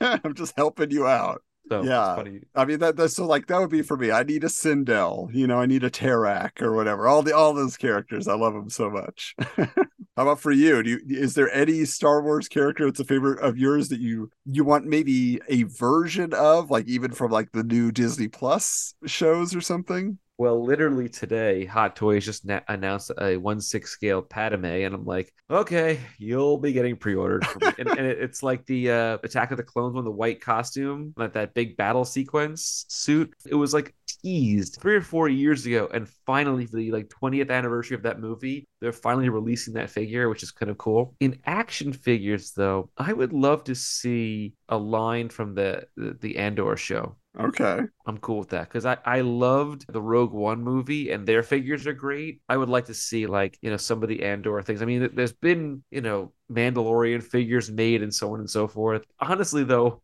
what I would love to see made is a Bill Burr figure from Star Wars. Oh, yeah, from The Mandalorian? Yes, I want Bill Burr. So he was pretty great in that. Yeah, that's true. Speaking of which, so a friend of mine from high school was in The Mandalorian. His name's Omid Abtahi. He was Dr. Pershing. He was like a huge character, but he was in that first episode of The Mandalorian. And so for me, like, I would just want a figure of my friend, That's like cool. I have a feeling it maybe has been produced and I just haven't seen it yet, or it's on the way. Because again, they're going to make every character. Yeah, for sure. If there's money to be made, they'll make them. Yeah. Now, this next feature, New Kids on the Block, is sadly, for me at least, not about a new line of battle armor wearing figures of Donnie, Jordan, John, Joey, and Danny. Oh, I love them so much. But instead, it's an interview with Chaos Comics head honcho Brian Polito and famed statue sculptor Clayburn Moore about their new collaboration to create action figures of Lady Death, Evil Ernie, Purgatory, and many more. The cards will feature original art from Stephen Hughes, Jim Ballant, and Justiano, and be packaged with stands for easy posing. The pair explain that the toys will only be sold in comic book stores, so they don't have to tone down the edge of the character designs or put more clothes on them, for mass market chains like Walmart. The pair are also adamant that they will not do color variants just to sell more toys. For example, a Lady Death in red bikini is nixed. Now, what's interesting is Polito always seems to have a slight beef with other creators, and when asked about McFarlane Toys' line of Total Chaos figures, he notes, quote, "the most running out of ideas line of characters I've ever seen." And the name? Todd should have gotten a clue before he did that one. But the Kiss toys, the monster dioramas, these toys are awesome. Adds Clayburn Moore to the discussion, quote, "McFarlane and his company are talented enough that they shouldn't need to copy anyone's ideas or anyone's names." So, obviously he's saying, we're Chaos Comics, and they created Total Chaos, which makes people think they're like related. Probably wasn't in Todd's mind, but I do find it funny though that Polito is ripping on someone else for stealing names, because he called his Chaos Comics fan club the Fiend Club, which is the name that the punk band the Misfits gave their fan club in the 80s. So he's a thief and he's calling out somebody else. Come on. Can you imagine though, a New Kids on the Block battle armor action figure? Oh, it would have been amazing. I wish they would have done that a second season of the cartoon series and they just went all like Mech Warrior. Did they ever do a Pro Stars action figure line? I of like wish. That's the Bo one I should have Jackson? said that I wish would be produced. Yeah, Oh, Pro man. Stars. Bo Jackson, Wayne Gretzky, and Michael Jordan would be fantastic. Instead, all we got were Shaquille O'Neal action figures. You remember Kenner did Shaq toys? How could I tried to forget that. Trying to forget. And then they did it again with the steel toys that look nothing like Shaq. You think like they would just use the old molds and put Nope. steel armor on him. Sad but true. Another fascinating group of homemade heroes appear in this issue, starting out with a Magog from Kingdom Come figure made out of a Toy Biz cable, which seems very appropriate, honestly, and that probably would work very well. Well, what's crazy is I never made that connection until I saw it in this. I was like, oh yeah, he's basically just supposed to be Cable, isn't he? Yeah, he's more or less Cable. So a very silly plastic man and an entire 90s Legion of Superheroes lineup that includes a leather jacket Superboy. Also in the mix is a bizarre frog spawn made from a Muppet Babies Kermit Happy Meal toy. I have that Happy Meal toy up here on my shelf. So to imagine it turned into this creature, this hell spawn, it was hilarious to see. One ambitious sculptor created a Last Supper parody which features a random assortment of Marvel and DC heroes, with Superman in the Christ position, a trio of Gothamites including a Bane built from a He-Man body, a Zaz created from a Kenner Bruce Wayne figure, and a Commissioner Gordon Frankenstein from a bunch of figure parts. There's a fantastic Wonder Woman that is sculpted from a Playmates She-Dragon figure, while a Liliandra was created from a mashup of Star Trek and X-Men toys. A cool Mr. Gone, the villain from the Max series, which I would have not known unless Adam gave me these helpful hints, was constructed from unidentified materials. The grand prize went to Danny Wagner, who created an impressive line of 12 Blade Runner action figures and packaging. Now, here's the thing, Michael, about that. It's very impressive if you look at these toys. I mean, he's got Roy Batty, he's got Rachel, he's got everybody, and like I say, fully printed, card backs and everything. But there's a reason for that. It says here, as if he didn't get enough of this stuff in his day job as a model maker at George Lucas's Industrial Light and Magic, Danny Wagner loves to create homemade action figures. Okay, if you are a professional who is making these things for Lucasfilm, you are not eligible for homemade heroes. Okay, I would agree. That is not okay. Like, I have to believe that in the first issue of the monthly Toy Fair, you will find a letter of somebody chewing out Wizard and Toy Fair and be like, he's a ringer. It's funny though, if you look at these Blade Runner figures. You see the guy on the far left that's got like a white shirt with the blue stripes in the middle? Yes. From a distance, it looks like Dwight from The Office. 100%. I saw that too, and I was like, "What? Yeah, that's funny." But I mean, my favorite part is that he does the James Hong character, who they go into like his little frozen laboratory, and he's got like all the tubes. He's got the big jacket. He's got a little setup, where they picked out like the frozen eyeball parts and stuff. Like, so cool. I think the Wonder Woman figure, even though this is a whole line of figures, I think the Wonder Woman is actually better than. Oh yeah. And these figures, it's like better than any figure they produced at this time of Wonder Woman, like for sure, without question. Yeah. So. All right, now this issue ends with another top 10 hottest figures list.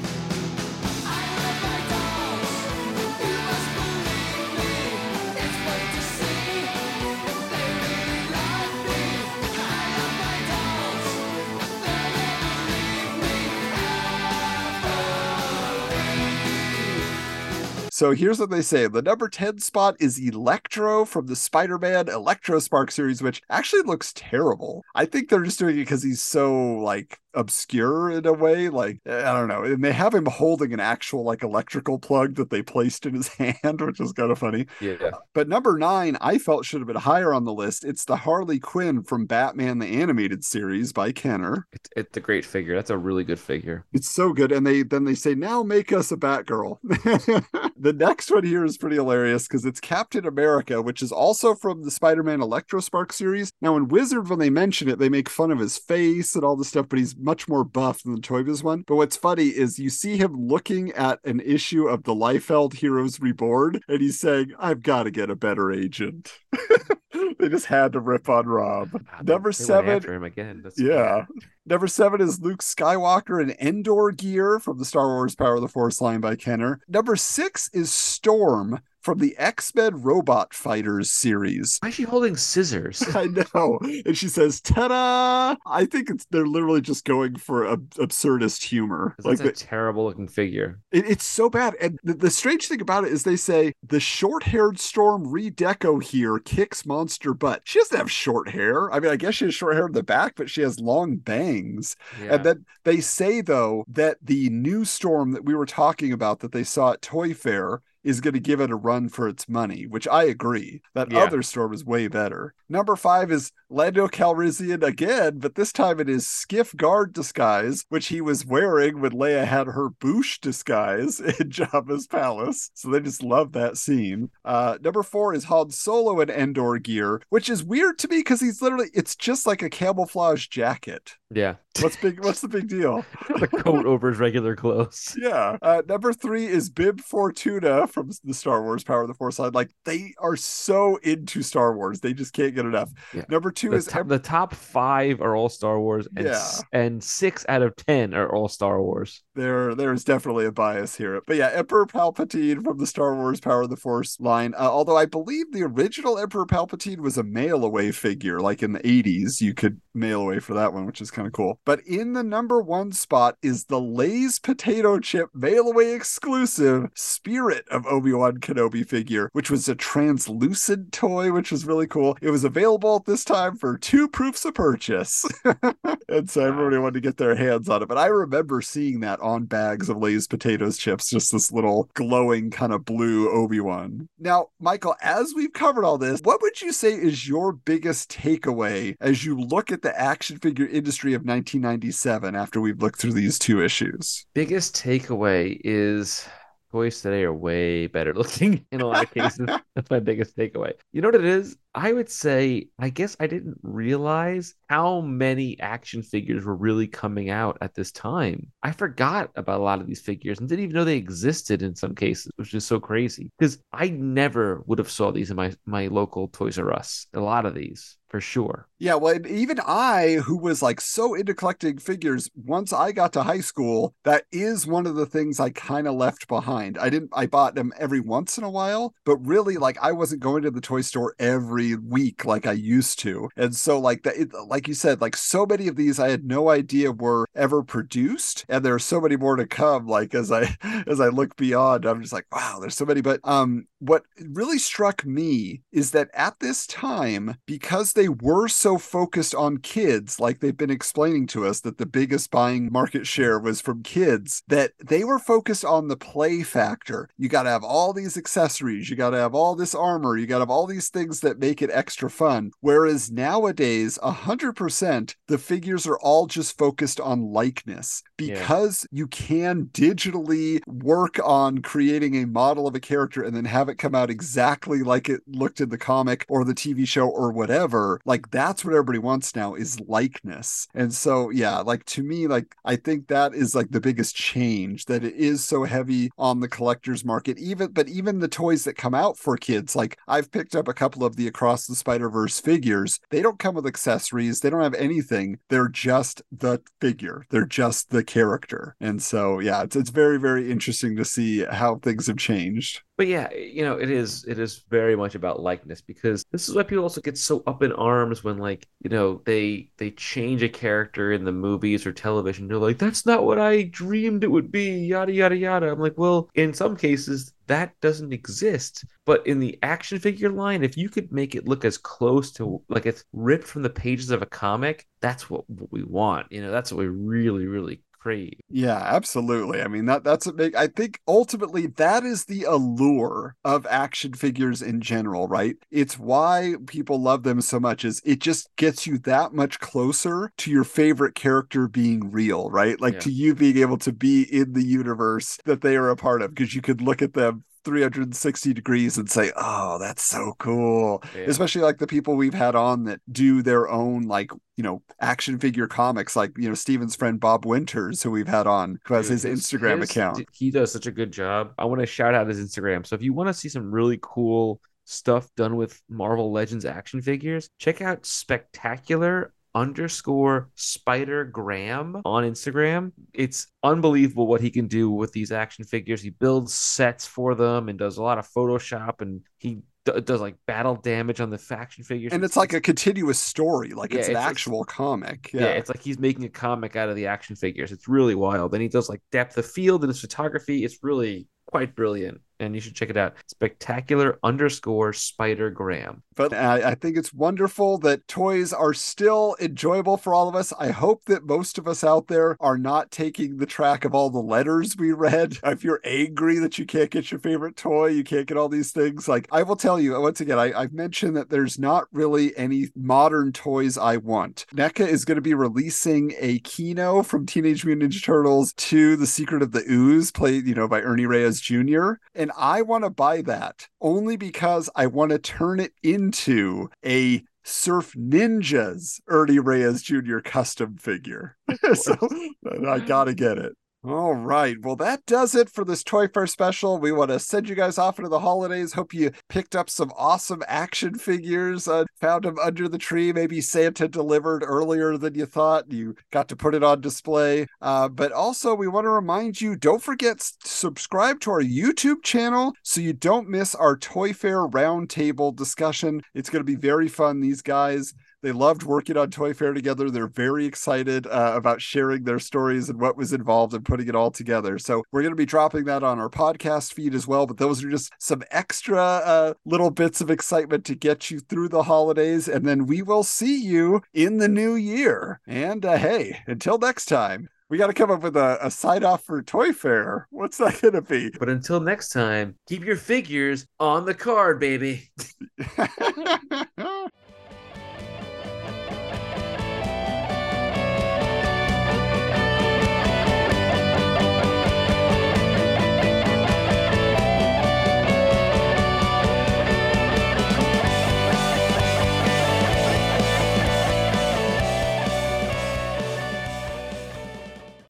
This has been a presentation of the Retro Network.